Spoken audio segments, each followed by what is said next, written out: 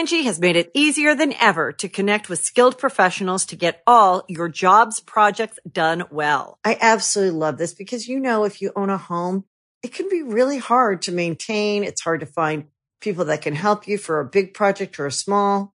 Well, whether it's in everyday maintenance and repairs or making dream projects a reality, it can be hard just to know where to start. But now all you need to do is Angie that and find a skilled local pro who will deliver the quality and expertise you need.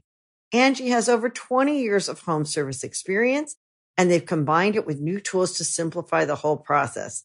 Bring them your project online or with the Angie app, answer a few questions, and Angie can handle the rest from start to finish.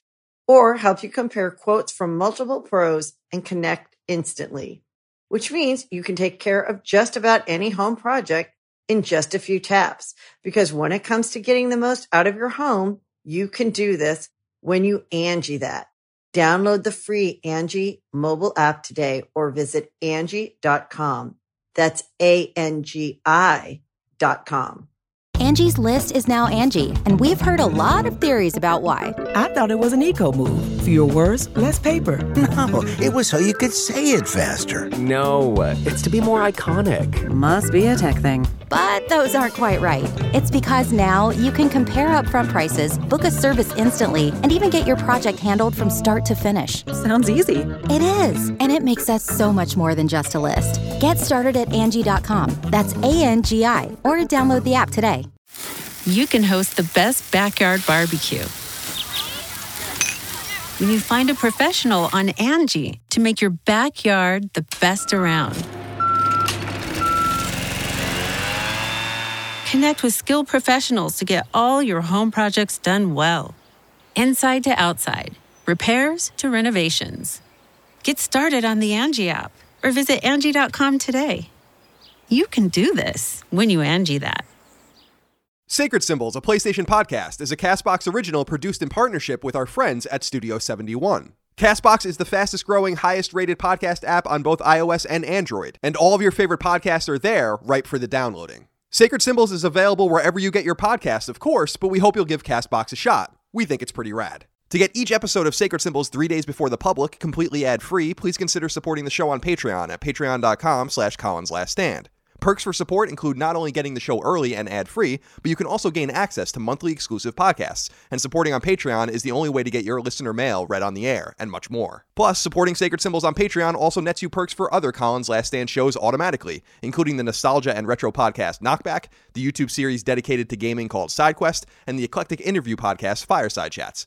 Thank you for your generosity, kindness, and support. Without you, Sacred Symbols and all things Collins Last Stand would not exist. But enough of that. On to the show.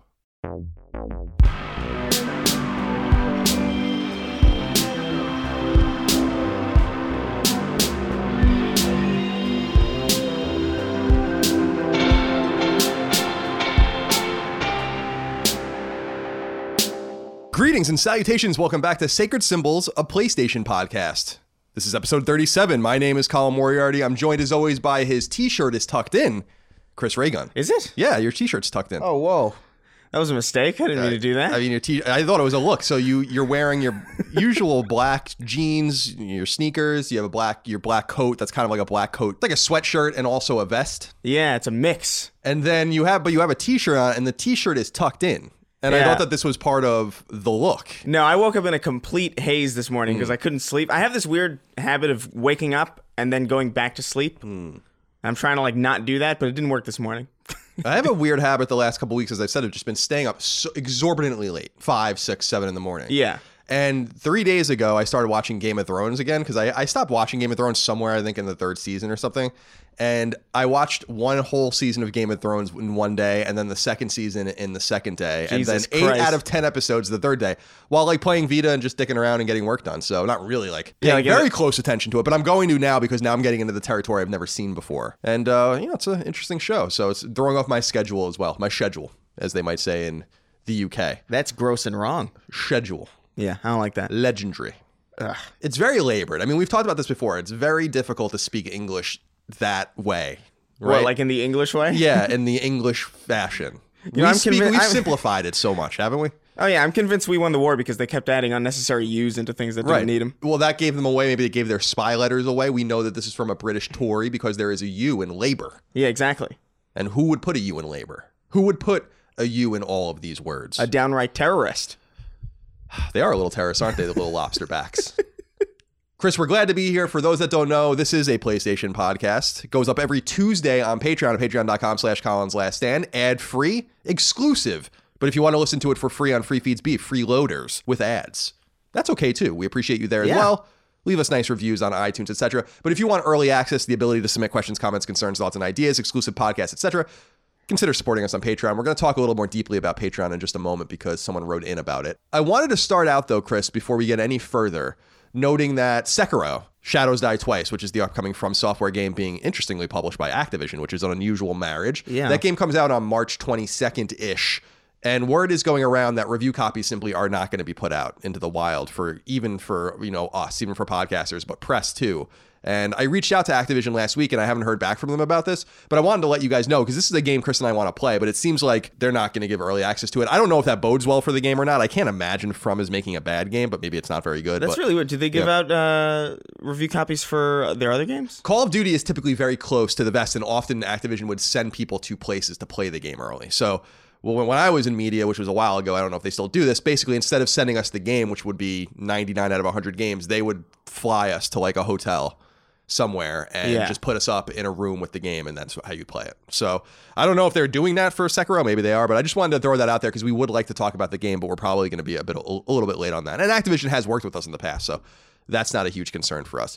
I also want to shout out because Chris noticed I was downloading The Division 2 while he walked in, that our friend Bunty King, who you guys might know, our Quebecois friend up there in Montreal, he's a gamer, he's a friend of ours, he's a comedian, he's a funny guy, very handsome, beautiful smile. I mean, he's okay. And he reached out to me because we've been talking about The Division for a while. The Division 2 is a game we're all very excited about. And he was like, well, what's going on with Ubisoft PR and stuff? I actually reached out to Ubisoft and again, reached out on their Twitter account as well. Have not heard back from anyone. But Bunty put me in touch with like an agency person in Quebec or in Canada that was handling Canadian press. And he gave me a code. Whoa, Canada did something good for once. So I was happy about that. We have some foreign love. He asked, the PR guy, a very nice man, asked us if we have a Canadian audience. And I was like, of course we have a Canadian audience. For Sacred Symbols is global. I hear you guys especially like to listen to it in cities like Calgary and Winnipeg and Yellowknife and Moose Jaw and Medicine Hat. Those are all real places in Canada. Yellowknife, that's a cool name. Yeah, Yellowknife. I like that one. I think Yellowknife was or is the capital of the Northwest Territories, which I don't even think exists anymore. I think it's got another name now. I forget how to call what its name was, but I think in the late 90s, early 2000s, they created a new province that was for the Inuit, like for the native peoples. And that used to be called the Northwest Territory, I think. I am no Canadian scholar, Chris. Chris, the other question I want to ask is, we've been getting some complaints. They're not many. Not many people say anything about it, but we do the drop every week. We read the game list off. This is a tradition of mine going way back to Podcast Beyond. And the reason we started doing this a long time ago is because there's always something terrible in there. But we've been getting some complaints like, why are we doing this? And so when this podcast goes live on Patreon, concurrent to this podcast going live on Patreon, there will be a poll. Only patrons will be able to give us their opinions on the poll, but that's the way it's going to be. And the poll is simply going to read, should we continue to read the games or not every week? The answer to that poll, which will run until Sunday, right before episode 38 goes live, will determine the future of the drop. Okay. That's how democratic we're going to be. That's pretty good. I like it. This could very well be the last episode we ever do it. It's a damn shame. It is what it is. I want to please the people. Yeah. Christian Ruas wrote into us on Patreon, just like you can, and said, clarification or correction. On the yearly pass system of Division 2, though I don't think you got anything wrong in the past specifics, it is important to note that this is not the first time Ubisoft has done the early access to DLC content, specifically with games like Rainbow Six Siege and For Honor. These games also have yearly passes that give you access to characters a week early, though these characters can be unlocked through in-game currencies. Though I'll be curious what Division 2 will be like for the community since it is expansions and character classes that are being given early. Thank you for your time. Wanted to read that out because we did get an error last week in talking about the Division 2's DLC pack, which gives everyone, it's basically a pass for just early access to things that will be free. According to Christian, this is not necessarily uncommon with Ubisoft, but I never played For Honor because I'm not a gigantic nerd. And Rainbow Six Siege, of course, is just not a game for It's Colin. a multiplayer game. Just not a game for Colin. For Honor was pretty good. It reminded me of the early spirit of UFC in a weird way. Remember kind UFC back in like where the sumo wrestler would fight the Taekwondo guy? It was kind of like really Street Fighter. It's kind of cool to watch a samurai and a knight fight, I guess. It was like Def Jam Vendetta or something. Yeah, but for like fighters. Yes, exactly. That's an even better reference. Thank you for that. Connor Peterman wrote into us and said, "Hi, Studious Colin and Stalwart Chris. Ooh. When can we expect the Vita funeral pyre? Would you live stream it or put a video together? If the latter, I would like to do something with an element of comedy. Thanks for all you guys do." So I reached out briefly to Chris yesterday. Yeah. I want to hire Chris to make the video. We have to talk about how much that's going to cost and what we can do. But what would happen if I were to simply say, Chris, make a 5-minute or less video about the death of the Vita? The only vision I have, this is a funny vision I have, and I don't know if I should share it on the show, and I don't know if it's really even that funny. You know how you have like, you know, you die and you have the pallbearers that carry the funeral, like the casket. Yeah. It'd be funny to make like a very small casket for the But have like 10 people and have carrying like it? and have like a bunch of people carrying it, but it's just a small, very small I was thinking box. something super similar actually. So there could be so we're working on it. Yeah. And by we I mean Chris. But we haven't really talked about it. Unfortunately, I have a doctor's appointment right after this episode, so we will not be able to convene on it. But Chris is the man that will, I hope, be taking care of it if we can meet his price.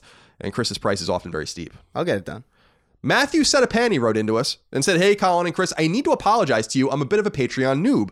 I just became a Patreon. I would have become a patron way," and he says way earlier. Yeah, that's a lot of whys. "But I was under the impression that all of your podcasts were stream only for day one access. This obviously isn't the case. Maybe there are other noobs like me out there. Keep up the amazing content." So when I see this and I see questions like this every once in a while, Chris, I'm like, am I not being clear? Am I not being lucid? Because I don't try to talk about Patreon like forever. I put a little ad in front of the show and then we mention it a couple of times, but am I not being lucid about what it's all about? So I want to just be really clear. The show is free for everybody. The show is totally free. And you can listen to it, and most of you do listen to it on iTunes. We put it on YouTube as an audio-only file because some people like to listen to it there. You can listen to it on, Stitcher and whatever, CastBox. Yeah.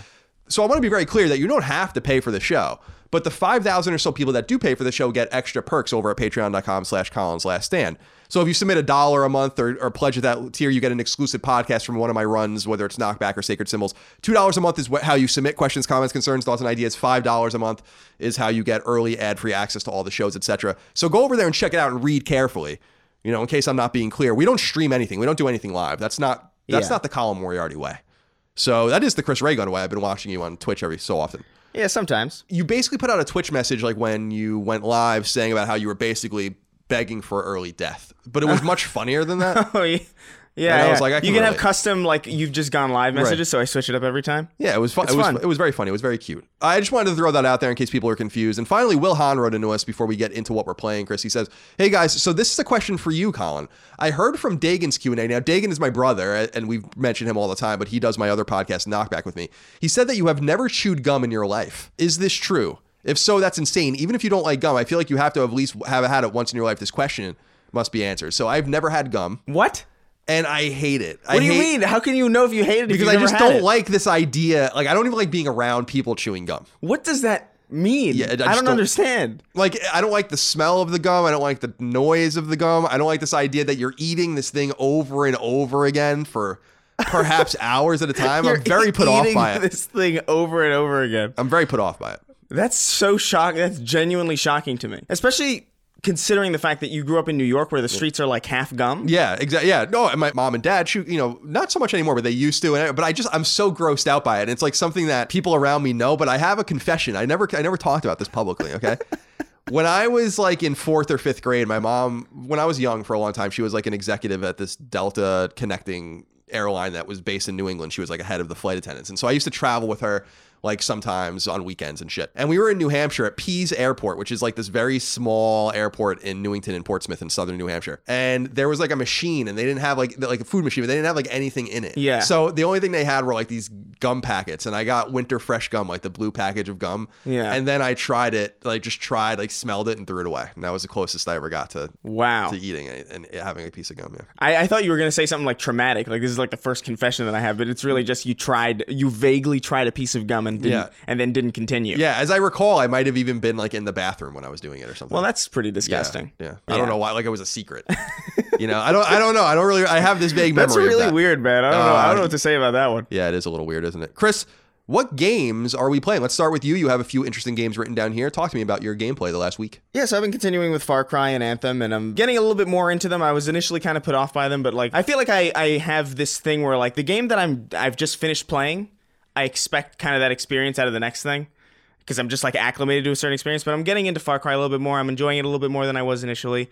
Anthem is still kind of weird for me. I'm kind of getting the hang of it. I still think it's a bit undercooked, but I think I'm starting to get what they're trying to do. But I have been playing a lot of Devil May Cry. Devil May Cry 5, which is the most recent thing that I've been playing. And it's very, very good. I haven't played a lot of the previous ones, or at least like not to completion. The last one I played, I think, was like 4 a little bit. I really liked 3. I didn't really care for the first 2. And DMC, honestly, I thought was fine. Honestly. The ninja. If I'm gonna have like a hot take. Right. I thought DMC was fine. That was a very divisive game. For people that don't know, DMC was a Ninja Theory game that came out maybe 5 years ago. It definitely, I feel like it wouldn't have had such a bad time if it wasn't called Devil May Cry, if it was just called something else. That game was entirely fine to me. But this game's I'm really liking it, and I didn't think I would, just because, it's never really grabbed me in the past. Sure. Very fast, very Japanese. It just feels good to play. It's goofy. It's got a lot of ridiculous slow-mo that I feel like is really at home in like a kind of comedy toned game like this. And it's not like overtly comedy. It's not like Borderlands comedy, but it's like it doesn't take itself too seriously. It's fun. The combat is super fluid. It's satisfying to get chains. It's satisfying to get S rank.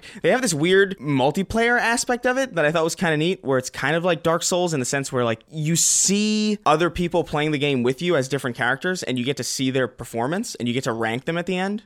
I thought that was kind of cool. Oh, interesting. Yeah, it's weird. So you get to rank them. You get to be like, oh, that was pretty stylish. Oh. XX razorbeamtycoon.com. Right. Yeah, that's probably a name. That's probably a name somewhere. Yeah. Cool. There is some controversy now. People have been writing it. I don't know that I even put it in here anywhere. Is there a controversy about it? Yeah. Well, let's just skip ahead here. Brandon Hardman wrote into us. We were going to do this at the end of the show, but let's just take his question now. He wrote in and said, "Hey, Colin and Chris, with all the hubbub surrounding the release of DMC5, I have to ask, should reviewers take points off," and he puts take points in quotes, "off of an otherwise highly polished gaming experience just because they find the content marginally offensive? I understand that offensive subject matter can affect someone's enjoyment of a game, but that seems like a pretty subjective thing to critique a game on. Now, I don't know if you've seen this, but the game is being apparently, or has been, mildly censored for Western PlayStation 4 gamers only. On Xbox One, everywhere it's fine. On PC, everywhere it's fine. On PS4 in Japan, it's fine. And there's some screenshots of it. There's, I guess, a shot of maybe Dante or someone carrying a naked girl, and you can kind of see like maybe her vaginal area from behind. I don't think they actually show it, but there's like a lens flare now. Yeah, I saw that. I thought that was silly, but I don't think it's like a huge controversy. I don't think it should lose points for that. That's a bit strange. No, I think so too, and I think Brandon is more writing in because I wasn't reading too much about it. I don't really care a great deal about this game, but from the predictable corners of games media or whatever, people had been kind of harping on the game's sexual content and whatever the case might be, and I don't know. I don't know how you feel about Brandon's statement here, but to me, I just feel like everything about a review, with really rare exception, like the specific frame rate or what a platform the game plays on or whatever, everything is subjective about a review. So taking points off of it for being too sexual or whatever, I don't think that's necessarily an invalid critique. I don't know that I would share that critique, but I feel that way sometimes. We were just talking about Game of Thrones. I'm like, sometimes this is like really quite erotic, like if someone asked me to review it, I'd be like, I think it would be stronger if this wasn't there all the time, personally. Right. So it's a similar thing. So who am I to say that subjectivity is not necessarily, that doesn't necessarily belong in a review? Of course it does. I don't know. I don't know if I really feel any which way about it. I think it's kind of silly that it's being censored, but I also just don't really care all that much because the game is really good, and it doesn't get worse with the addition of censorship to me. I would prefer it not happen, but at the end of the day, the game is still the same. Ultimately, right, and it's a good game, and you should play it.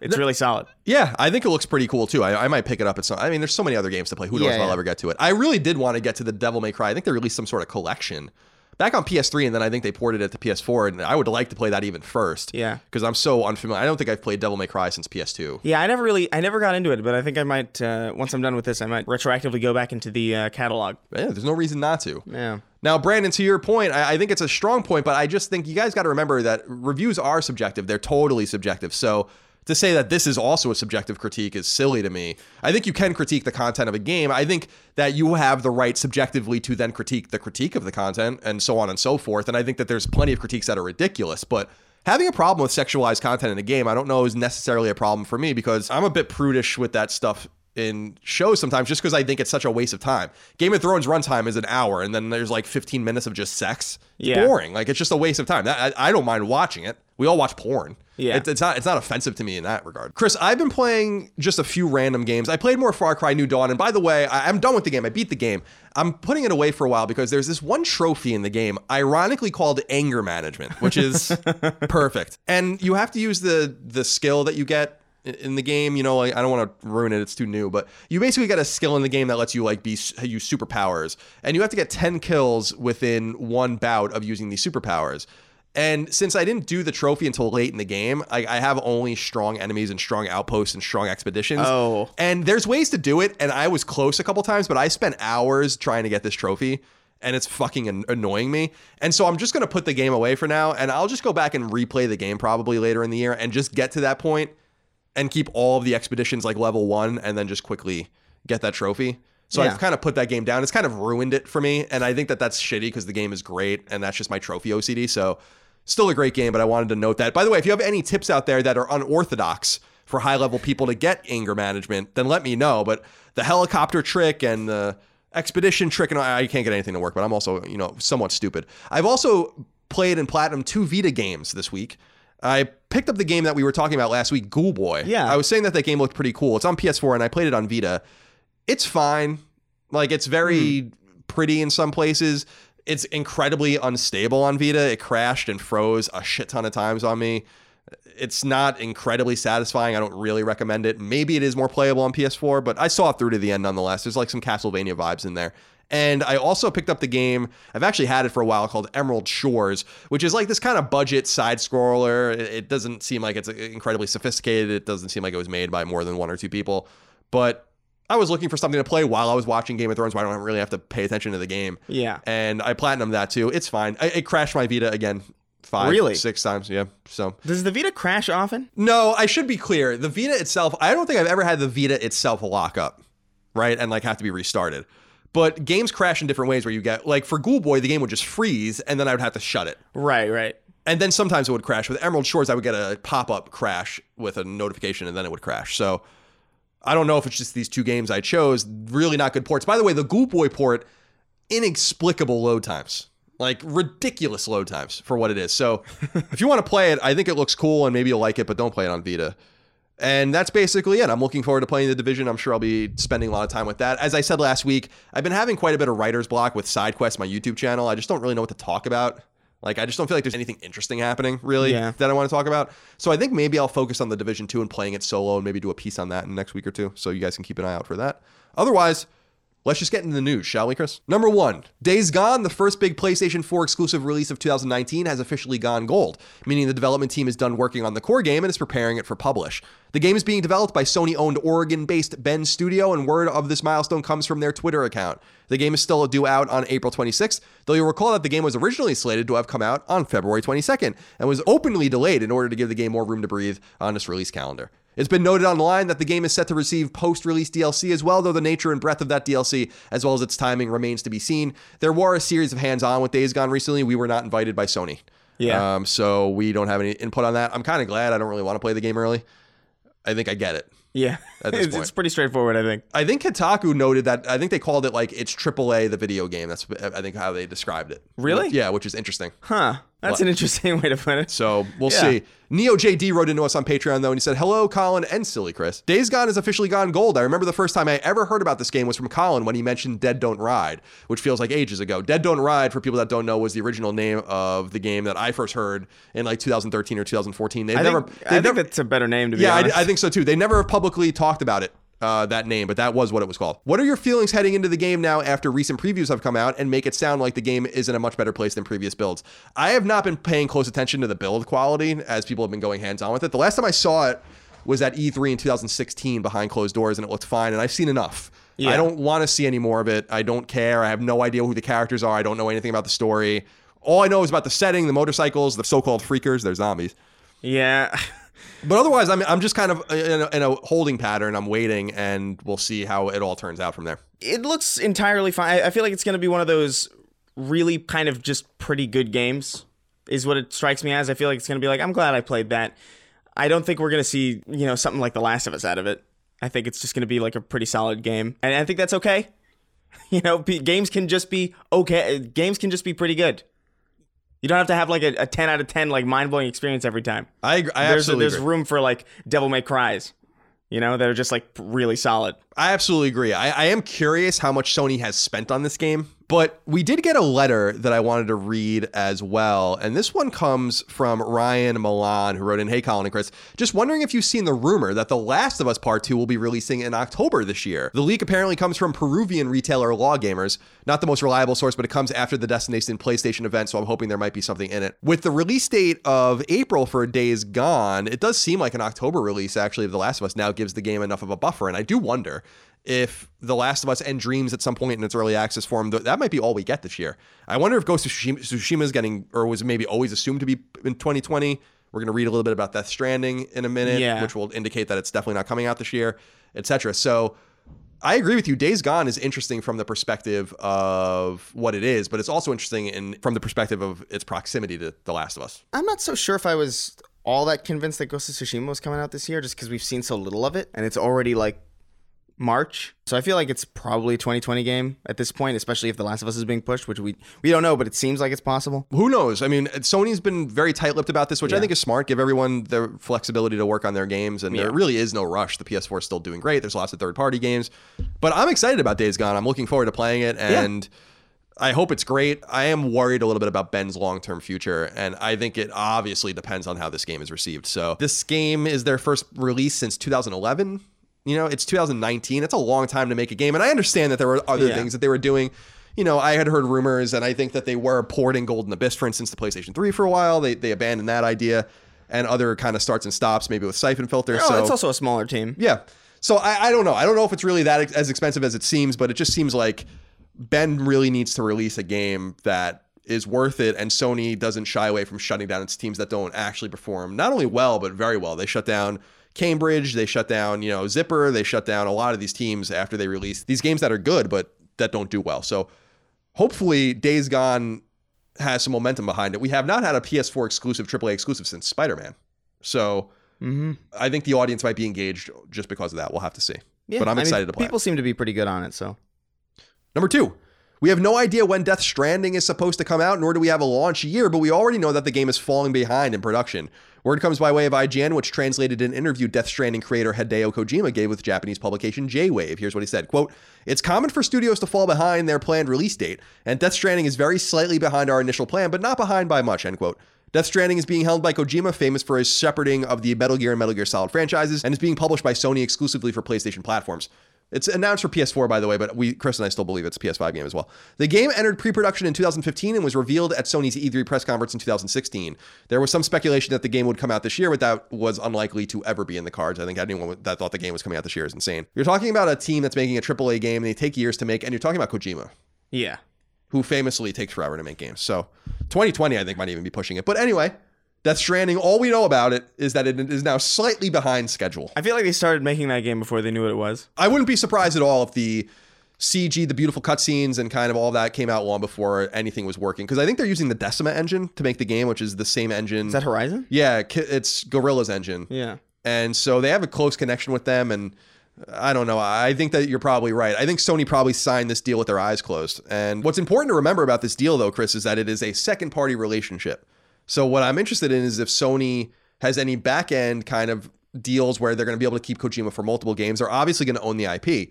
But should this game not do well, should this game be a dud, should this game do whatever, he can always walk away after this and with his team and make another game. The ultimate thing for me would be if Konami contracted Kojima Productions to make another Metal Gear game as an outside team, you know? Like if they could bury their hatchets and like get him the series back. I think that's kind of what people want. I mean, that'd be a nice little dream. Yeah. In a fantasy world. Yeah, I agree. Where nice things happen all the time. I know. Nice things don't ever happen in my world.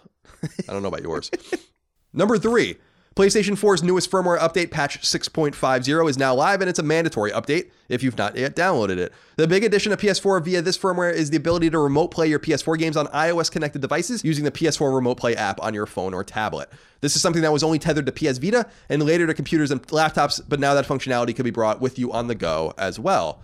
Jordan Bross wrote in and said, "Hey fellas, I read recently that the new PS4 update allows the streaming of PS4 games to a recently released PS Remote Play app for iOS. Does this further abolish any hope of a Vita successor, or does it instead open the path for some sort of official PlayStation device that uses the streaming tech? Does this idea or technology interest either of you? I myself feel a small twinge in my ball sack, but I'm afraid it's too soon to get a good feel for it." If you start feeling the twinge in your ball sack, you are definitely on to something. Yeah. And you should pay attention to the feeling in the grundle, but For me, Chris, I don't get excited about this because of the lack of the tactile nature of a phone. So even if the connection was good, I just don't understand how you play some of these games. I think that they're releasing, or there are controllers and kind of solutions that you can do, but like I'm holding my iPhone. People can't see because this isn't a video, but I'm holding I'm going to play on this. Yeah, that's a little think weird. The tech behind it and the idea behind it is really cool.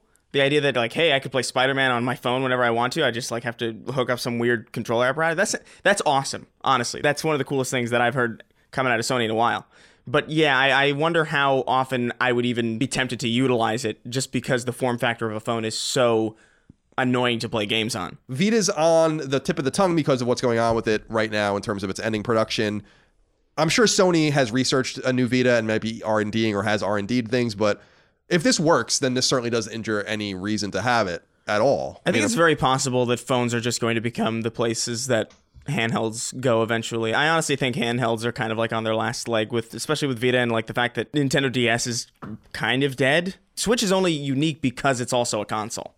And that's probably the only reason why it's still around. I don't know if I would have been tempted to pick up another handheld. Did you see this thing that is it Labo or Labo? Oh, Nintendo Labo, the cardboard thing? Yeah, now they released they announced the new one where it's going to make the Switch into a VR headset. And as I tweeted out, like only Nintendo can release literal cardboard.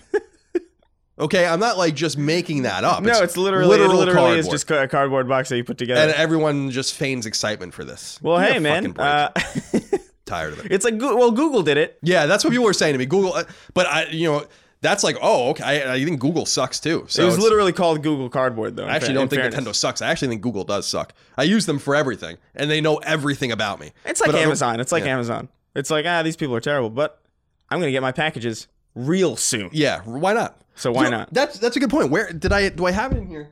No, I guess I left it in. I ordered envelopes. 100 envelopes. It's the second anniversary of CLS soon, so I ordered new art, and I'm going to send it to our biggest supporters.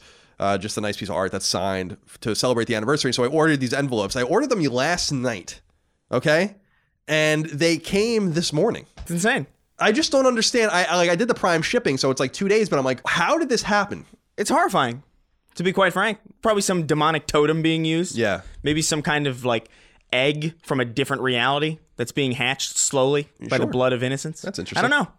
Very weird. They're doing something. Yeah, it's very weird. They're doing something over there that's probably of great concern. So, I mean, I'm almost positive it's of great concern, but, what can we do about it? Number 4, publisher Electronic Arts is following Sony's lead for E3 2019 and won't be having a press conference of any kind at the show. Instead, EA will be focusing much of its energy on its EA Play 2019 event, which actually occurs the weekend before E3 even begins, running from June 7th through June 9th. Admission to their event is free. Instead of a live stream, EA will run smaller live streams during the E3. Instead of a press conference, EA will run smaller live streams during E3 itself that will show off some of its new products. It remains unclear if EA will still have a show floor presence as well. I couldn't find any information on that. I don't know. I'm sure they probably will. Phil Krohn wrote in and said, EA has become the next studio to drop out of E3, opting for scheduled streams of specific games. Are we heading to a future where everyone just adopts a Nintendo Direct model and carves out their own day and week for announcements? I know EA isn't doing that exactly, but it makes far more sense to me to space these announcements out if you're a publisher. This is interesting because I really do feel like E3 is buckling under its own weight now. I don't feel like it's smart for these publishers to continue to show up there when they could just announce something and carve out their own whatever. Like Sony could just say like on August 6th, we're going to announce all these games, and that would be just as big as their E3 press conference. Yeah, exactly. And they wouldn't have any other competition to deal with, you know? No, I think it's smart. I know people think I hate on E3, and it's because I've been to so many of them, and I'm just tired of going there. But people are like, E3 is relevant. It's more populated than ever. And I'm like, it's more populated than ever because they're inviting people to the show. I think the only reason I went to E3 last time was because I had friends that were going. I would have never gone otherwise. It's far more satisfying to sit at home and watch it than it is to actually go. And I think that's kind of what I like about it, is the kind of Super Bowl nature of it, where it's like, hey, everybody gets a thing that they're excited about. I am happy that we're seeing people kind of leave it, though, just because I feel like it lets things settle for a little bit. It's not as cluttered. It's not as crowded. Like last year, there was so much stuff that I couldn't even really keep track of really any of it, except for like Sekiro. That was the only thing that stood out to me, because I was just like, oh my God, there's so much here. It's like overload. It's sensory overload. And it's nice to see it kind of scaled back a little bit. I have like... What is it? Microsoft and I guess Ubisoft, I guess, will do one. Bethesda will presumably have one. Yeah. EA won't. Square Enix had that video last year, which was fine. That was perfect. Yeah. So yeah, there's 3 now. Yeah, so far more digestible. I agree with you though, in the sense, Chris, that without that Super Bowl like wonder, without that excitement, it just actually, I think it's an order of magnitude sort of thing. Like when one company pulls out, I think that weight is felt more than the weight of that company because it starts this cascading effect. And some people are saying, well, all these companies will be back next year. Sony will come back next year. And I'm like, that's totally possible. But I think what they're going to learn, and I think what we're edging towards is PlayStation experience every year being a thing where they can announce all their games, make it huge by having the real press conference there, as opposed to, the kind of very nerdy press conferences they used to do at PSX, which I loved because it was all about like these small Vita games and all that was cool, but that doesn't get anyone excited. Like, so I think we're going to have a PlayStation experience that is going to host and house the real annual E3 like press conference.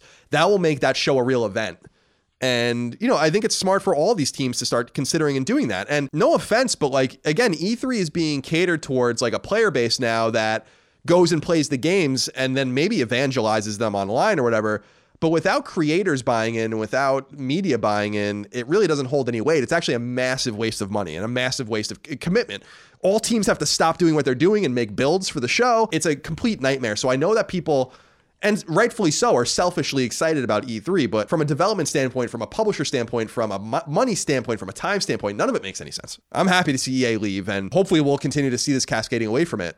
And then we'll, have little E3s like every couple months. And I think that's much more exciting. And by the way, this also lets me focus entirely on Xbox this E3, which is going to be fun. Yeah, it's going to be a fun one. I think we'll actually do an episode of the show only about Xbox, which I think will be fun because I think it is incredibly relevant to our audience and to, what Sony will do in the future. I think we have to very much focus on what Xbox will do first. Well, especially at E3 because they're going to have probably the biggest presence. Indeed. I'm excited, honestly, just to see what the hell happens. Me too. I'm super stoked to see what Xbox does. A lot of rumors, of a new discless Xbox One, of there being a discless next Xbox SKU. I saw that, yeah. I don't know. We're going to find out. Number 5. Last week, we briefly discussed THQ Nordic's widely condemned snafu in which it attempted to conduct an AMA on infamous message board 8chan and with somewhat disastrous results. So this week, it would only be fair to report that the publisher has acknowledged its mistake and apologized. THQ Nordic CEO Lars Wingfors released the following statement, quote, "This letter is to offer my sincerest apologies and regret for THQ Nordic Vienna's interactions with the controversial website 8chan last Tuesday, February 26th. I condemn all unethical content this website stands for. Even if no one within the THQ Nordic group would ever endorse such content, I realize simply appearing there gave an implicit impression that we did. As co-founder and group CEO of THQ Nordic, I take full responsibility for all of THQ Nordic's actions and communications. I spent the last several days conducting an internal investigation into this matter. I assure you that every member of the organization has learned from this past week's events. I take this matter very seriously, and we will take appropriate action to make sure we have the right policies and systems in place to avoid similar mistakes in the future," end quote. Since we talked about it, I thought it would only be fair. Yeah, absolutely. That we mentioned that. I have nothing else to really say about it, though. Do you? Yeah. Not really. I didn't really think it was that big of a deal in the first place. Me neither. I mean, it's certainly in very bad taste, but I don't think it's like worth the world ending. And that goes to what I was saying earlier about having mental block with side quests, because I was even thinking about writing about that, and I'm like, this is dumb. This is just feeding this cycle. I got to wait for something meaningful to happen. Yeah. Number 6. Yakuza spin-off game Judgment is officially coming westward exclusively on PlayStation 4. The game is set to launch on June 25th in the West and will be published as always by Sega. The game launched in Japan back in December of last year. The game's Wikipedia page describes it as, quote, a legal thriller set in the Yakuza world, end quote. Tanner Brandt wrote in and said, "Hey guys, it was just revealed that Judgment, the new game by the Yakuza studio, will release on June 25th, but if you pre-order the digital version, you get it on June 21st. How do you feel about this as a way to incentivize people to purchase the digital version?" What do you think of that, Chris? That's fine. Yeah, I mean, honestly, to me, it's like ever since, especially with Anthem's like weird release schedule, everything seems like benign in comparison. So, and yeah, the Division's doing the same thing, right? Exactly. We were talking about that because before I got a code, and before I did, I was going to just buy the $100 special edition to get, but really I was only getting the season pass for early access to already free content and the ability to play 3 days early for $40. Yeah. And I don't know. People think this is predatory. And by the way, there's one more that's $119, and I couldn't even figure out what that gave me. That doesn't come with the other one. I think I got like a shotgun or something. So I see how people find this predatory, but again, let your wallet speak. Yeah, I feel like the people who are going to pay a little bit extra to play it early are probably going to be the ones who would have done it anyway. I got to be honest, if this week's a little muddled for me, so I don't know that I'm going to have an incredible amount of time to play the Division initially, but I'm so excited about the Division 2. Like, I'm authentically looking forward to it that I might have paid the extra $40 just to play it a little bit early. You think so? Not even worrying about it. Because by the time the season pass content comes out, I'm going to be long done with the Division 2. That's true, yeah. That's so fair. I'm literally only paying, it's like the equivalent of $13.33 a day to play it early, plus the $60 fee of admission, whatever. Yeah.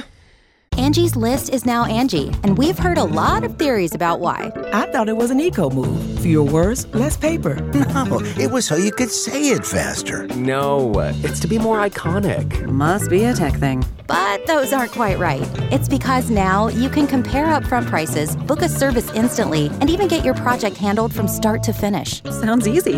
It is, and it makes us so much more than just a list. Get started at Angie.com. That's ANGI, or download the app today.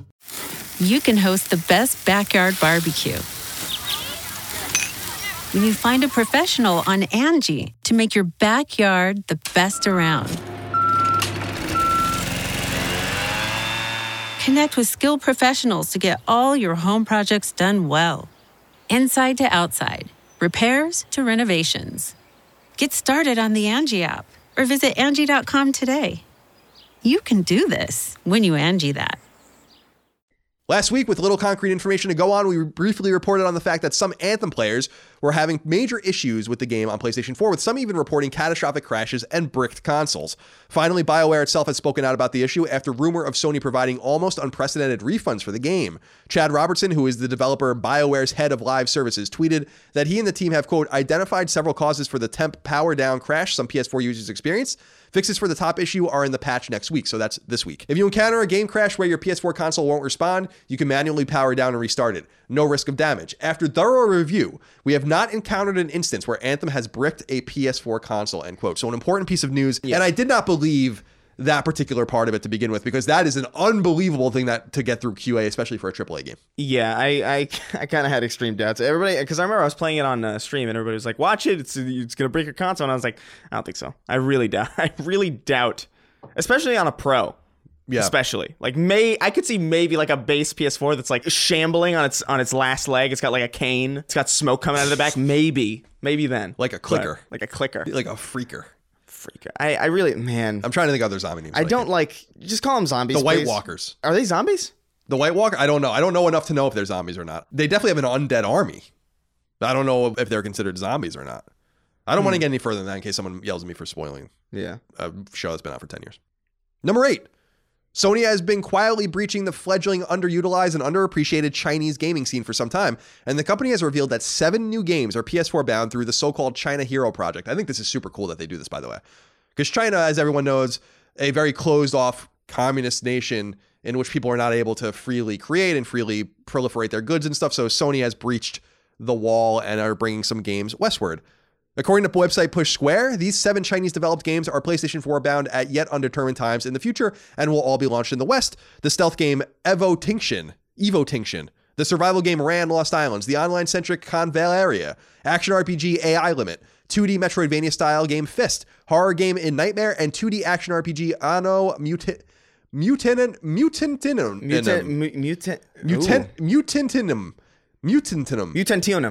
Mutantionum. Very good. Thank you, Chris. Mutantionum. I'm only learning whatever hell that word is. I'm curious about a Chinese horror game. That's interesting to me. Let's call the Breadlines. Number 9.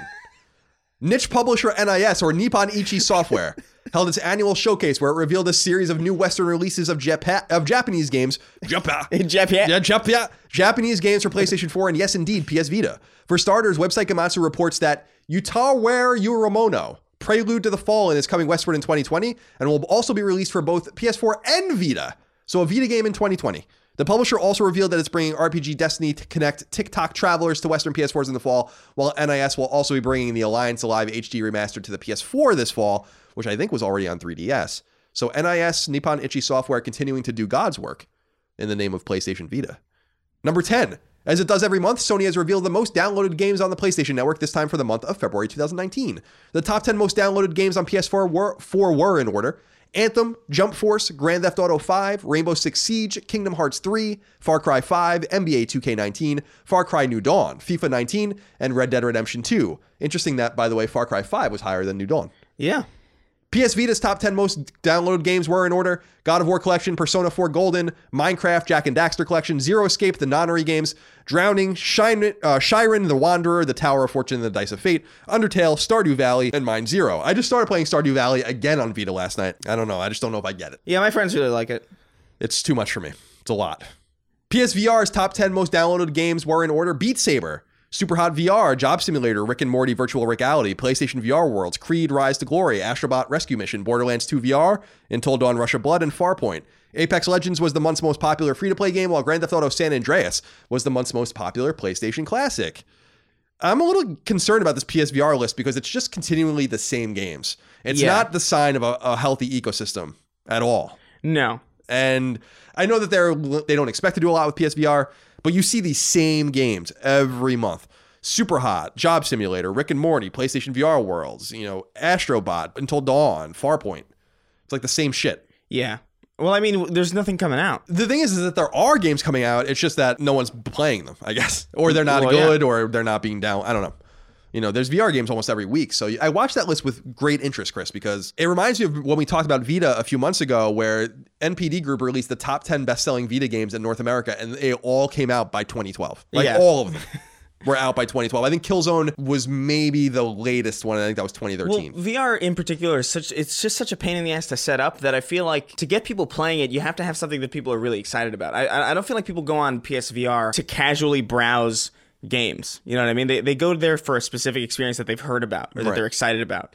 And that tends to be Astrobot, Beat Saber, all these things that people know about. And it's not going to necessarily draw a lot of attention to smaller VR titles. Yeah, you're right. The nature of VR right now. Number 11, Chris, is a wrap-up. The official PlayStation blog has revealed that dungeon crawler Vaporum is coming to PlayStation 4 in April. The official blog also reports that hack-and-slash survival game Riftbreaker is PS4 bound in the near future, and that Shrine 4, The Nightmare Prince, is coming to PS4 this fall. Kotaku reports that the 2017 Daybreak-developed game H1Z1 has been renamed yet again. It's now called Z1 Battle Royale. Oh my goodness. You can still play it on PS4, but you will now find it under that name. Website Push Square reports that popular Metroidvania The Messenger has been rated for PS4 release by PEGI, the European Games Rating Board, which indicates its PS4 launch is imminent. That looks great. Yeah, I'm very excited to play it. The website also reports that impressive-looking game The Sinking City, which also looks super cool, has been delayed until June to give it more room to breathe in the release schedule. Game Informer notes that Control, the seldom discussed upcoming multi-platform game by former Xbox-affiliated studio Remedy, is set for launch this summer. That will be on PlayStation 4. That's right. And finally, website Gamatsu reports that open-world game American Fugitive has been announced for launch on PlayStation 4, and that action RPG Niflheim is coming to PS4 this spring. I forgot about Control. I'm looking forward to that. I forgot about it too. It looks cool. I mean, it looks like, not Alan Wake, but what's the other one? Quantum Break. So I like Remedy. Yeah, I'm looking forward to playing it and seeing it. But it's true, no one's talking about it. I think the summer is our right time to release it, though. Yeah, 100%. July would be a great time to release that game.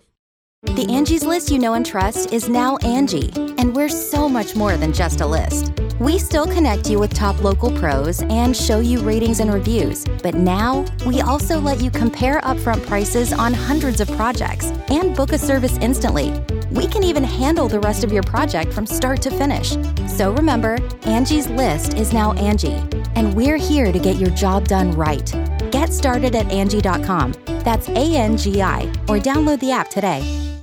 Now, Chris, it's time to read the new releases. You can go first or second. Remember, we're going to put up a poll concurrent to this going live, which the patrons will be able to determine if we continue to do this or not. So this might be the last one. Will you go first or will you go second? All right, combing through to make sure there's no Japanese things that I can't say. Looks like we're good. I'll go first. Okay. Blood Waves comes to PS4. Repel the attacks of the living dead using traps, defensive barricades, and close and long-range combat. Destroy zombies, get cash, and prepare yourself for the next wave. Choose the optimal strategy to survive. My optimal strategy for survival is Uber Eats and bed. Lots of sleep. I had Jack in the Box last night. Yeah. And I woke up at I went to sleep and I woke up at 2 a.m. feeling so horrible. Just so horrendous. Did you get it delivered? Yeah. Yeah, that's the best kind of Jack in the Box. It's a little lukewarm. See, the last time I had Jack in the Box, as I recall, I was coming home from a Dredge concert 7 years ago, and I literally shat blood that night. Oh, well, good.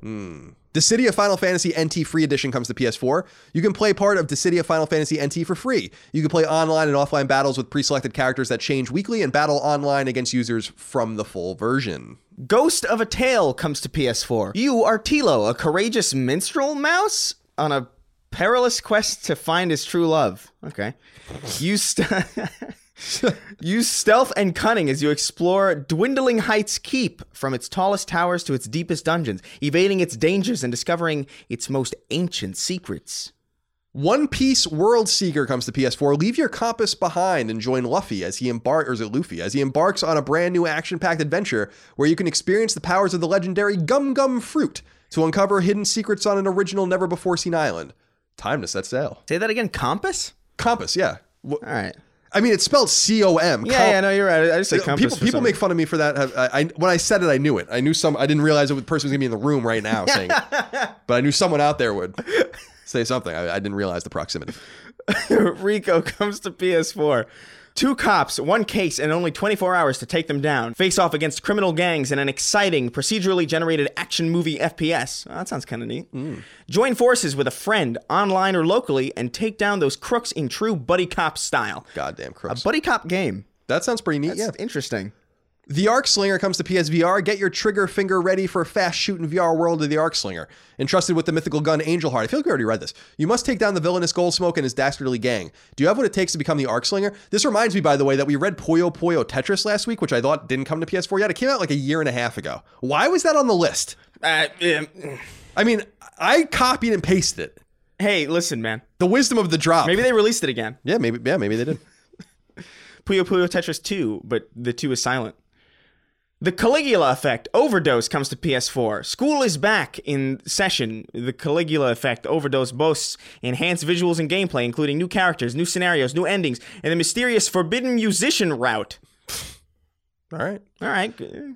The Division 2 comes to PS4. The fate of the free world is on the line in Tom Clancy's The Division 2. Lead a team of elite agents into a post-pandemic Washington, D.C. to restore order and prevent the collapse of the city. The Wizards Enhanced Edition comes to PS4. Become a powerful sorcerer with a host of mighty spells at your fingertips and protect the realm of Meliora. The Wizards is an acclaimed action-adventure game with a unique gesture-based spellcasting system designed for PS Move controllers. Is this that one with the book from years ago? No, that's Wonder Book. Right. I was thinking maybe this was Sorcery, which was another game like this, but that's not. Yeah, I remember Sorcery either. too. Yeah, Sorcery was actually probably maybe the best PlayStation Move game on PS3. I mean, probably. Sports Champions was pretty good. I like Sports Champions. The trifecta of actually good games was Sports Champions, Medieval Moves, and the Sorcerer, or whatever they're called. Well, I don't even remember. I can't even remember what it was called, so I guess it wasn't that good. Chris, that's all the games for this week. There's only 9 of them. Yeah, not a lot. The Division 2, obviously, is the one everyone wants to keep an eye on. We'll play it, and we'll have copious conversation about it next week. Chris, as we always do, let's wrap up with 8 questions, comments, concerns, thoughts, and ideas from the audience that haven't already been read. All right, let's do it. I originally had 10 in here because I was going to do something special, but I read 2 of them already. So now we're back to 8. The world wants to reduce us to what is natural. And that is the number 8. It's not even it's just the universe doing it. James Monzello wrote into us, Chris, and said, "Yo, Chris and Colin, is games as a service just a bullshit genre? Here's how I see it. Devs are trying to make one game that continually brings in revenue for years. Gamers want a game with meaningful and fresh content also for years. But it seems to me far more often than not, neither are attaining this utopian state of pay gaming bliss. Would developers as creators and gamers both be satisfied by distinct and polished gameplay experiences that begin, middle, and end, or I really should say with begin, middle, and ends that are appropriate?" I like this question. I wanted to read this question because I have a problem with this too. Simply because on one hand, it doesn't resonate with me. On the other hand, there are games that I would play ad nauseum forever. Scrabble we played. By the way, I'll have you know 10,000 people almost watched us play Scrabble. And you should read the comments on that video. I'm never going to read those comments. So much frustration about everything we missed. Of course. So much anger. That's and what board games are. They're just like vehicles by which everybody else can see how stupid you are. Right. And then they get frustrated at you for not being them. It's it's a mess. There was a Ubisoft flash sale this past weekend, so I bought like a bunch. I bought Watch Dogs 2, a bunch of Assassin's Creed games, but then a bunch of I bought Trivial Pursuit and all all sorts of games. It's like $70 for everything. We should do Quiplash. All right, that's in the Jack. Is that you can get itself? You can get it by itself. Oh, okay. Yeah, we should. That'll be fun. I'm an idiot though, and I bought the Jackbox and then found out that you could buy it separately.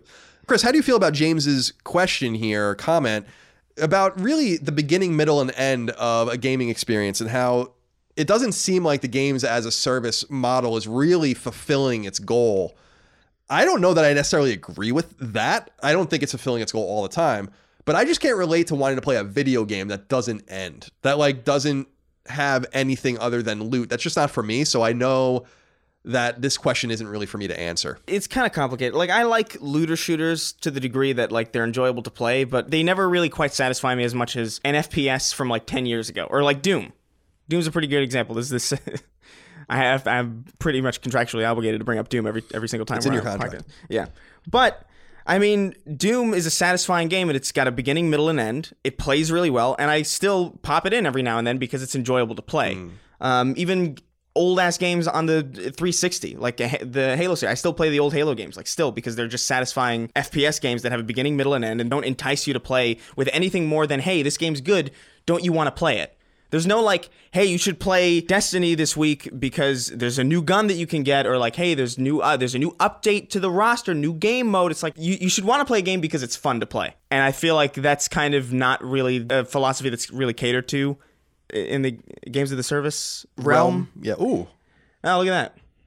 Look at that. Yeah, the same word. It's not really my thing either.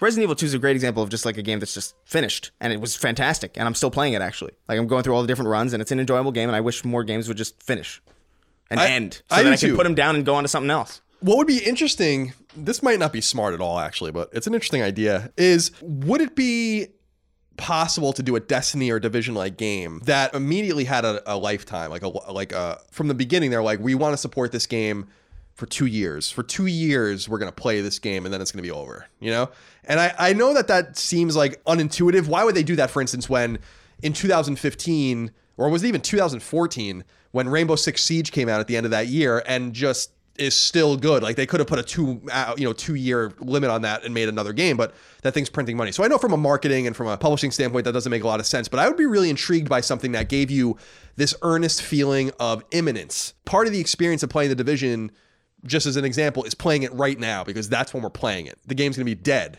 in 2 years, you know what I mean? Yeah. And we're going to move on to something else. In other words, could we meld games as a service and the expectations of that and the loot grind and all the OCD things that scratches for so many people with something that's finite, so that we have something to look forward to in the moment, and then we know it's also going to end? It's kind of like the way Bitcoin was described to me, where Bitcoin ends naturally at one. No matter how much money you make off of it, it ends. It's over. I think the thing that ruins a lot of these games is the 10-year plan, because they have this story that they map out, and then they just tell you a modicum of it because that's all they can afford to tell you, because that's what their 10-year plan dictates. What you need to do is, if you're going to do a games as a service game that has a story that you want to tell, finish that story. Finish that story the first time, and then if it's successful, and chances are it will be if it's a complete and finished story that's satisfying and has a beginning, middle, and end, then you can worry about the next thing, and then you can have a lot of fun figuring out where to go from there. The 10-year plan is it'd be like if the first Metal Gear lasted for 10 years. Imagine infiltrating Shadow Moses for 10 years.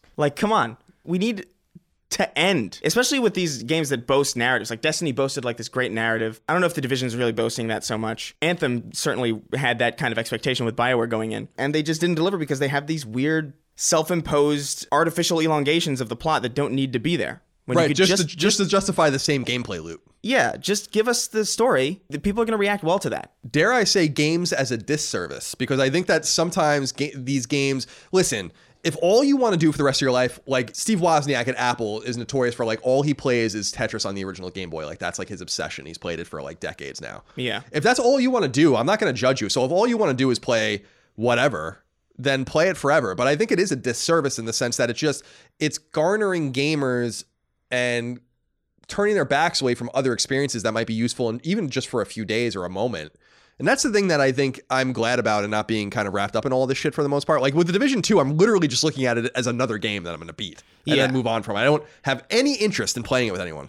And I'm not saying that I'm normal for that. That's not what normal people do in The Division. Yeah. But what I am saying is that this mantra allows me to keep an open mind for the games that are out there that I want to play. I don't want to just be wrapped up in a few games a year. I mean, look at my trophy list, and anyone can see I don't want to rush through games, but I don't want to just be wrapped up in this one thing and miss all this other shit. We all, just being in the PlayStation ecosystem, at least I'm so focused on it, we just miss everything naturally, or lots of things naturally. So I don't want to limit my experiences even more. So games as a disservice from a narrative and from a gameplay perspective, I think is something to really look into and be aware of. I'm always looking for something new to play, like The Occupation we were talking about last week. That game looks great. It's getting bad reviews, mostly because it doesn't run stably. So I was glad to read that. I'm just going to play it in the future at some point when it's patched, and that allows me to experience something else. Yeah. And so on and so forth. So maybe I'm a little more calculated like that. Maybe it's because I do it professionally, but I'm always wanting to play what's next. Or not what's next necessarily, but play something different. I just feel like multiplayer games can subsist on being just fun to play. If you're making a game and you're worried about how can we hook players in to keep playing, it's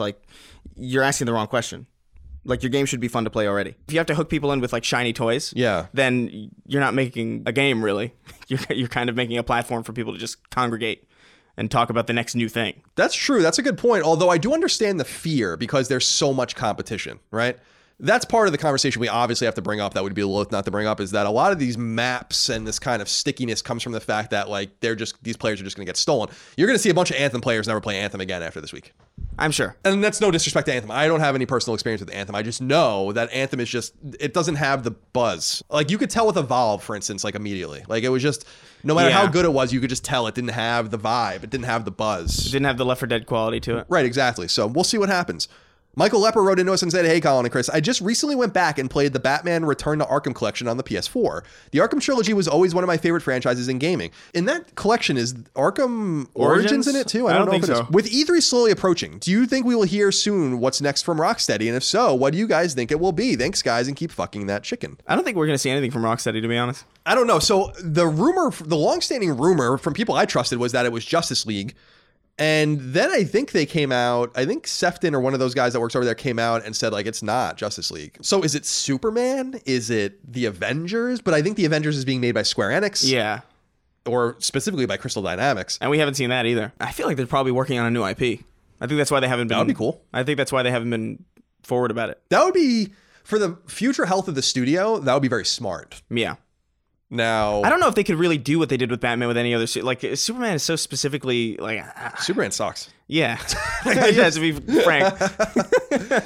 You just run around and just kill everybody. It just reminds me of the Anthem situation where it's just like you really got to put your mind to it to make flying fun. Like flying is, especially as a base character, it's just like it's really uninvolved for the most part in a lot of games. Just moving forward and up and down. Yeah. It's not the most exciting thing in the world. I will say that the idea of them making something new is quite tantalizing. Yeah. Quite tantalizing. Very talented studio. And hey, I didn't play Arkham Origins, but I've heard from many people that game gets short shrift specifically because WB Montreal made it. This is the same kind of shit you see with other games. BioShock 2, another great example. Like, I just don't see that much of a difference between BioShock 2 and BioShock from a quality standpoint. I mean, the original BioShock's better. But I don't see that much of a difference from what I've told between Arkham City, for instance, and Arkham Origins. I always felt like that was kind of sad. I mean, that's typically how things go, though, with trilogies. And, like, if you have a prequel, it's typically just kind of left out just for the sake of it. Yeah. Even back in the day, Bungie, when their last game was a prequel, and, like, people still refer to the Halo trilogy. Like, people don't think about Reach, really. Well, that's fair enough. Thank you. Yeah, that's how it goes. Eric Adams wrote into us, Chris. Eric? It said, "Esteemed gentlemen of the Sacred Symbols, on the latest episode, you discussed the value proposition of PlayStation Plus now that it only offers 2 free PS Plus games as part of the service." I just want to jump in there. That's not all you get. So I want to be clear about that. You get cloud saving and discounts and stuff. But yeah, in terms of the free games, we used to get 6, now we get 2. And that was because of PS3 and Vita waning. So I just want to throw that out there for the audience. I recently read some speculation online that Sony could be making room for the possibility of combining PS Plus and PS Now as an answer to Xbox Games Pass. What have you heard, or do you have any opinion on the matter? It's not like PS Now needs help with subscribers, but with the rumors of Microsoft's aggressive gamer-centered approach to its next console, Sony needs to be proactive rather than reactive when it comes to the future of their services. Very well put, Eric. Yeah. This is entirely possible. I think it would be very smart for Sony to do something with PS Now and kind of get it in there. And as we said last week, and I do want to have a mea culpa again, we've really given PlayStation Now short shrift on this show. I know a lot of people enjoy it and use it. We don't want to be that way. Yeah. So I want to make sure to give it its due. Would that make more sense for you to say, like, we get 2 PS Plus games for PS4, no VR games like we were hoping, and then you get PS Now access, or you get discounted Now access, or what would you say? I think that would make sense. Yeah, that'd be a good idea. I think so too. Yeah. What's funny though is that with Sony not being at E3 and with the silence kind of growing and mounting, I don't know. We'll dedicate more shows to it specifically after we know what Xbox is doing. But Sony really is strangely quiet. They're either quiet because they don't know what to do, or they're quiet because they really do have a bonanza of things ready to go for PS5. And I'm hoping for the latter. Someone wrote into me last week and was like, "Colin, you got to believe more. You know, like, you got to believe more." And the person brought up the point that Sean Layden very openly talking about PS3's failures, which Sony never did before, is an open admission that I think that they're learning from their past. And this person might be right. Yeah, no, I think that's probably the best sign we've had so far. So we'll see. They have to do something in PlayStation Plus. Remember, PlayStation Plus went up in price not too long ago. You have to have it now. You didn't have to have it to play online with PS3. So it's really a mandatory thing to have if you want to have the full PlayStation experience. So I think adding more value to that would be great. And Game Pass is like With Crackdown 3 recently, everyone's talking about like Game Pass's value is so great because you don't have to buy Crackdown 3, which is not worth buying apparently, but you can at least play it. Yeah. You know, so we'll see what happens. Bobby Jennings wrote into us. Maybe perhaps related to Ken Jennings of Jeopardy fame or Peter Jennings of the ABC News. Said, hey, Colin and Chris, longtime listener, first time writing in. One of my favorite games of all time is The Legend of Dragoon, the gameplay being the best part of the game. The graphics still hold up even now, and I'd say the story is pretty okay for a JRPG. Anyway, the point of all of this was just to say, what's the chance of us getting a remake or a PS4 port of this game? I think even at this point, I'd take a simple port with trophy support. Thanks for reading and keep up the amazing podcast. Really helps with the work week. You're very welcome, Bobby. Thank you. And tell Peter I said hello. I think Peter Jennings might actually be dead, so don't tell him I said hello. Maybe, is Peter Jennings dead? I don't know. I don't know, maybe. And I'm just assuming you're related. 50-50. No, it's 2020, but that's Barbara Walters and Hugh Downs. That was a pretty good joke, right? Okay. I'll give it to you. Yeah, that was a pretty good joke. As angry as it made me. It did seem to make you a little upset. Legend of Dragoon was a Japanese role-playing game that was released late in the PS1 era. It was actually produced by Shuhei Yoshida, which is an interesting little tidbit for you guys out there. And it was supposed to get a sequel, but never did. The sequel was actually in development for a while. This game, for some reason, Chris, stays in the hearts and minds of PlayStation players for a long time. It's a resonant game. And that says something to me. I kind of poo-pooed it and been like, whatever, who cares? For a long period of time, but no one brings up a bunch of other shit. Like Ghost Hunter and Colony Wars and all this random ass shit, right? That PlayStation made back in the day. But they bring up Legend of Dragoon. And so I don't think you're going to see it maybe a remake or a sequel, but it would be fun to bring a port. Yeah. A port is definitely possible. I would say even probably likely. Yeah, that would be nice. At some point. A trophy-ized type thing would be good, like they did with Final Fantasy VII, with Square Enix did with Final Fantasy VII and Final Fantasy IX. So we can certainly do that, or that can certainly be done. But I am starting to pay more and more attention to the fact that this game does have some sort of fan base that maybe deserves some attention. And what's interesting about Legend of Dragoon, with rare exception, like Destiny of Spirits on Vita and stuff, like Sony really doesn't make internal Japanese role-playing games. So that's what is so interesting about this game. This was made by them. It wasn't, made by Mediavision like Wild Arms was and published by Sony. So there's a little bit of an interesting provenance to this game as well. And obviously, like I said, Shuhei Yoshida's producing the game makes it kind of special as well. You would think if he cared enough about the game, he would push behind the scenes for them to do something with it. But Azan wrote into us, Chris. Oh. He said, hey, Colin and Chris, hope this post finds you both well. My question for this week is about the Game of the Year edition. What is it? For what purpose? Is it a marketing tool to reignite our attention? And should we consider it instead of the initial day one release? Well, I think it's obvious, Azan, and I don't know if Chris has any input on this, but it's a marketing tool. Yeah. And it's a way to re-release the game cheaper and just give you everything all the DLC. It's just a way for them to make more money on the back end of a game. Yeah, obviously. Like half of these games don't even win Game of the Year. Yeah, I know. And every game is probably someone's Game of the Year anyway. Like that's probably what it really means.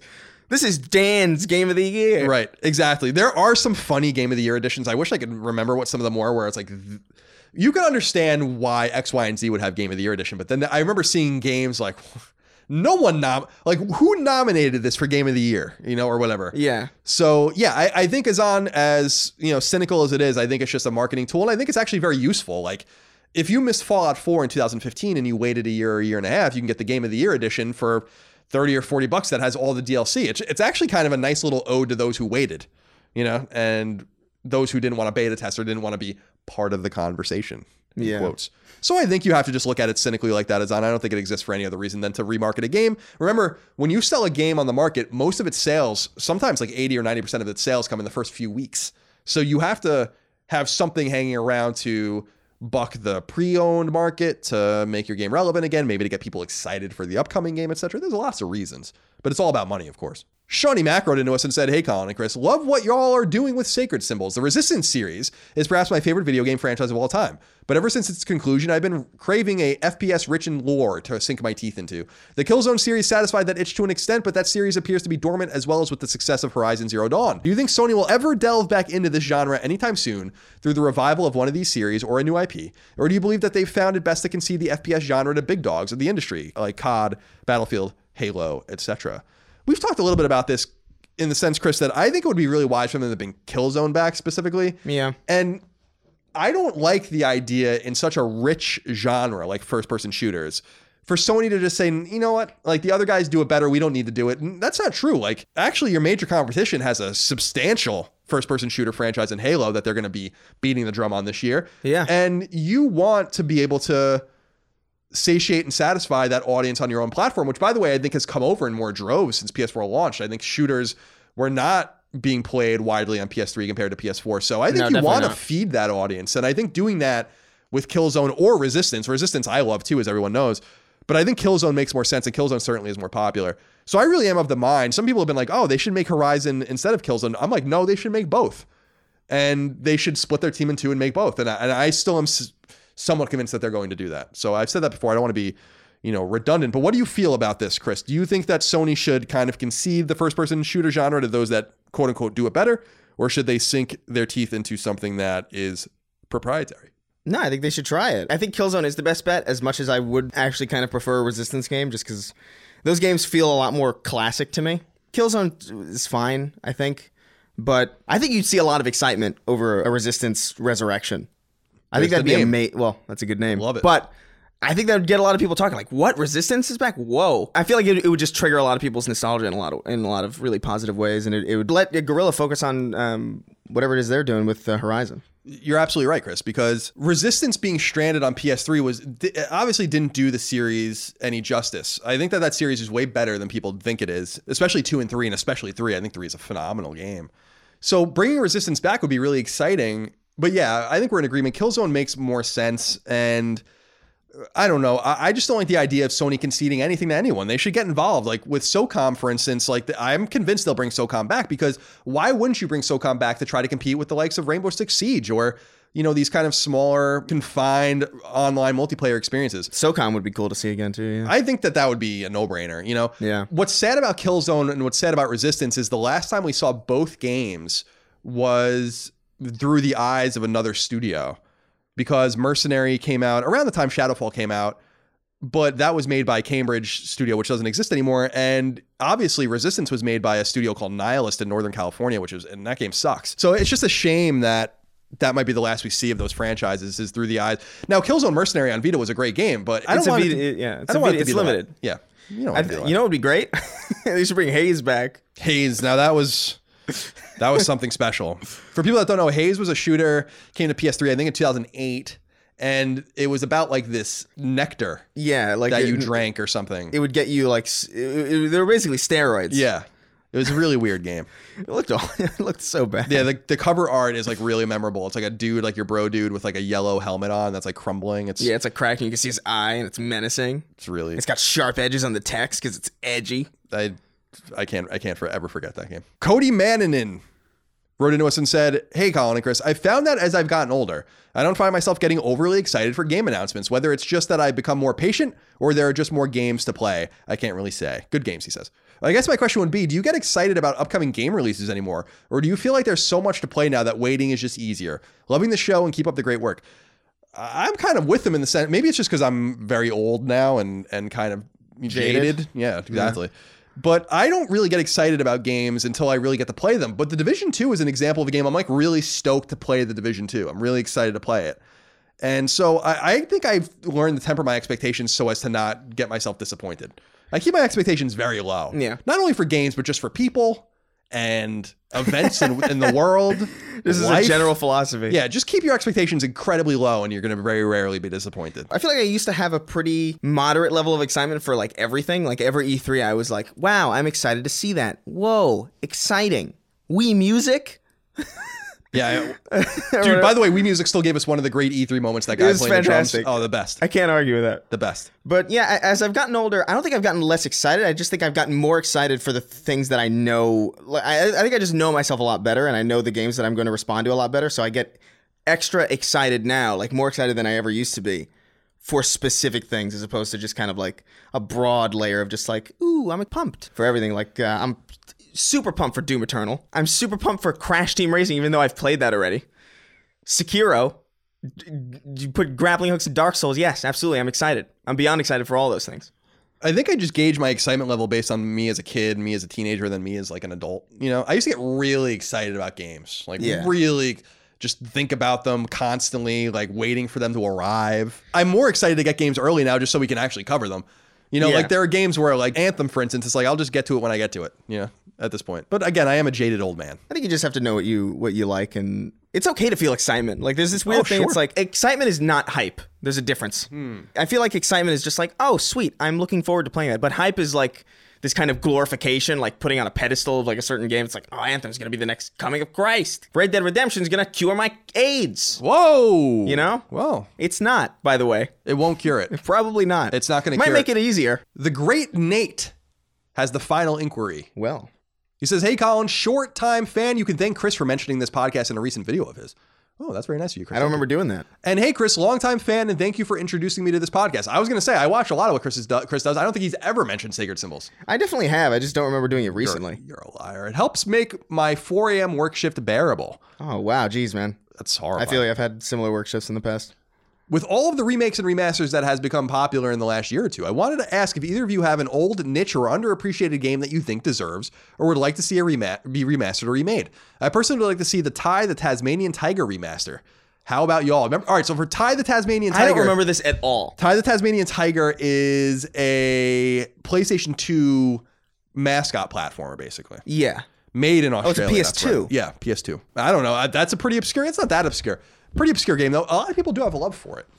But there are plenty of obscure games that I would love to come back. We were talking the other day about Vanquish a few episodes ago. Yeah. That's like my favorite Platinum game, and I have no, like by far, and it seems like one that people don't really talk about a lot. I would love to see Vanquish just re-released. Doesn't really go back old enough, but that's the game that came to mind for me. Yeah, it doesn't need to be remastered. I still think it looks pretty good. Simple Upres would probably do that game justice. Yeah. Because what was that? 9, I think. 09, I think so. 2010, maybe 10. maybe. Yeah. I don't know. I feel like most of the games that I have liked from the past have already gotten them, or I'm promised to be getting, like Medieval. Yeah, that's coming. That's another game we have no idea. Crash Team Racing is coming, so like everything that I was excited about is actually happening, which is like wild. I guess Medieval 2. It's weird that Medieval 2 isn't being remastered because that I think is better. Legacy of Kain Soul Reaver. I think is a really underappreciated game. Nobody really talks about it, even though it's one of the that was one of the first games that I remember you could impale people. Like you could. It was just such a very visceral thing for my child mind to see that. That's a really solid game. I think Wipeout would be pretty cool, just because there's a distinct lack of kind of just fun arcadey racers. Yeah, another studio Sony unceremoniously shut down, unfortunately, in Liverpool. Yeah, there are a ton.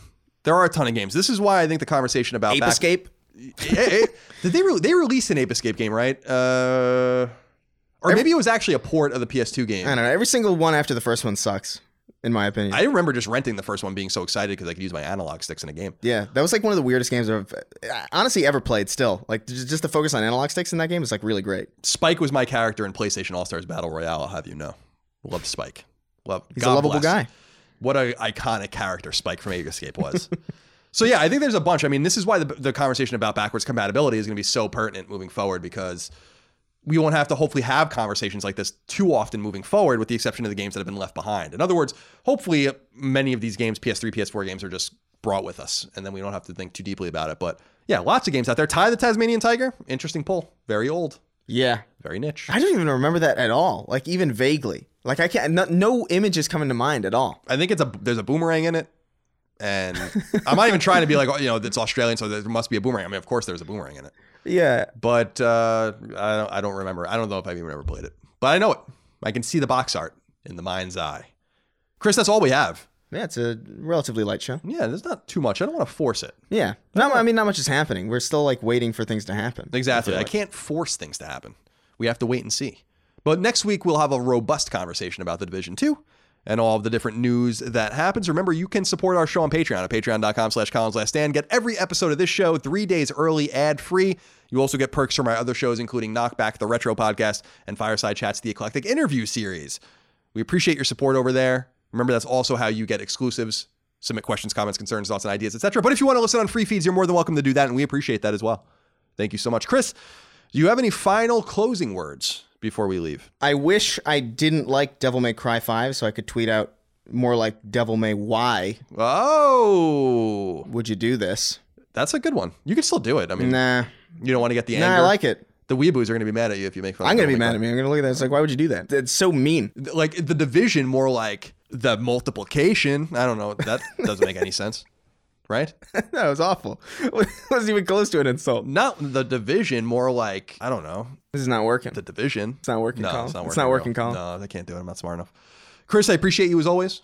Appreciate the audience out there. Thank you for your love, kindness, and support. We'll see you next week for more Sacred Symbols. Till then, bye. Take care, guys. Sacred Symbols, a PlayStation podcast, is fan-supported over at patreon.com/ColinsLastStand. The following names are at the producer level or higher on Patreon, and I want to thank you from the very bottom of my heart for your incredible kindness and generosity. Eric Alley, CJ Anderson, Morgan Ashley, Sean Battershaw, Martin Beck, Michael Betts, Eric Bishop, Mark Boggio, Eli Blosford, Barrett Boswell, Spencer Brand, Miguel Brewer, Lennon Brixey, Matthew Brousseau, Josh Bushing, Austin Bullock, Andrew Burkhart, Dylan Burns, Chris Buston, Alex Cabrera, Brian Cacciatolo, Will Caldwell, Patrick Harper, William O'Carroll, Brian Caulfield, Brian Chan, Travis Chandler, Sean Chandler, David Chestnut, Simon Conception Jr., Brad Cooley, Gio Corsi, Nick Cottrell, Cutter Crow, Nick Cummings, Daniel Diamore, Colin Davenport, Daniel Delanikos, Mitchell Durkash, Night Draft, David Ellis, Martha Emery, Joe Finelli, Eric Fickenbeiner, Photios Frangos, Michael Gallier, Chris Galvin, Blake Garcia, Connor Gashian, Alex Gates, Michael Gates, Salem Ghanem Al Ghanem, Toothless Gibbon, Daniel Glassford, Tyler Goodwin, Miranda Grubba, Tyler Harris, Kyle Hagel, Asa Haas, Azan Isa El Ricey, Josh Yeager, Greg Juliffs, Anton K, Jeremy Key, James Kinslow III, Ryan R. Kittredge, Jackson Lastiqua, Donald Laws, Joe Lawson, Don Q. Lee, Patrick Leslie, Dustin Lewis, Keith Adrian Lewis, Chad Lewis, Mark Liberto, Lou and Ray Loper, Elijah Lopez, Colin Love, Josh M, Ryan T. Mandel, Peter Mark, Michael Martinez, Sean Mason, Zachariah McAdoo, Joe McPartlin, Wyatt McVeigh, Dennis Meinchin, Andrew Mendoza, Christopher Middling, Albert Miranda, Patrick Malloy, Betty Ann Moriarty, Abe Mukhtar, Ryan Murdoch, Brian Nietzsche, Josh Netzel, Adam Nix, Donnie Noland, George Anthony Nunez, Brian Ott, Jorge Palomino, Todd Paxton, Brendan Peavy, Marius S. Peterson, Enrique Perez, Nicholas Perfect, James Perrone, Eric A. Peterson, Jason Pettit, Jeff Pollard, Louis Powell, Lawrence F. Prokop, Michael Renner, Peter Reynolds, Shane Rayum, Jonathan Rice, Mark Richardson, Toby D. Riemenschneider, Austin Riley, Etenogenis Rojas, Petra Rose, A.G. Rowe, John Scholes, Chris Schaefer, Michael Shanholtz, Brandon Sharkey, Toby Shootman, Glendon Cole Simper, Joshua Smallwood, Andrew Smith, John Tabanillo, Ahmad Tamar, Joseph Thayer, Ben Thompson, Carl Tolman, Tam Tran, Adam Van Kuren, Raymond Joshua Vargas, Michael Vecchio, Oakley Waldron, Justin Wagaman, Troy Walters, Isaac Wassman, Damon Weathers, Mike Wayant, Corey Wyatt, Tony Zaniga, Hugo's Desk, Supershot ST, Wyatt Henry, Throw 7, Infinite, Homeworld Hub, Mad Mock Media, Fabian, Mubarak, Sticks and Crits, Richter 86, That Rescue Guy, Andrew, Ian, Chris, Dav 9834, Donk 2015, and Gavin. The Angie's List you know and trust is now Angie,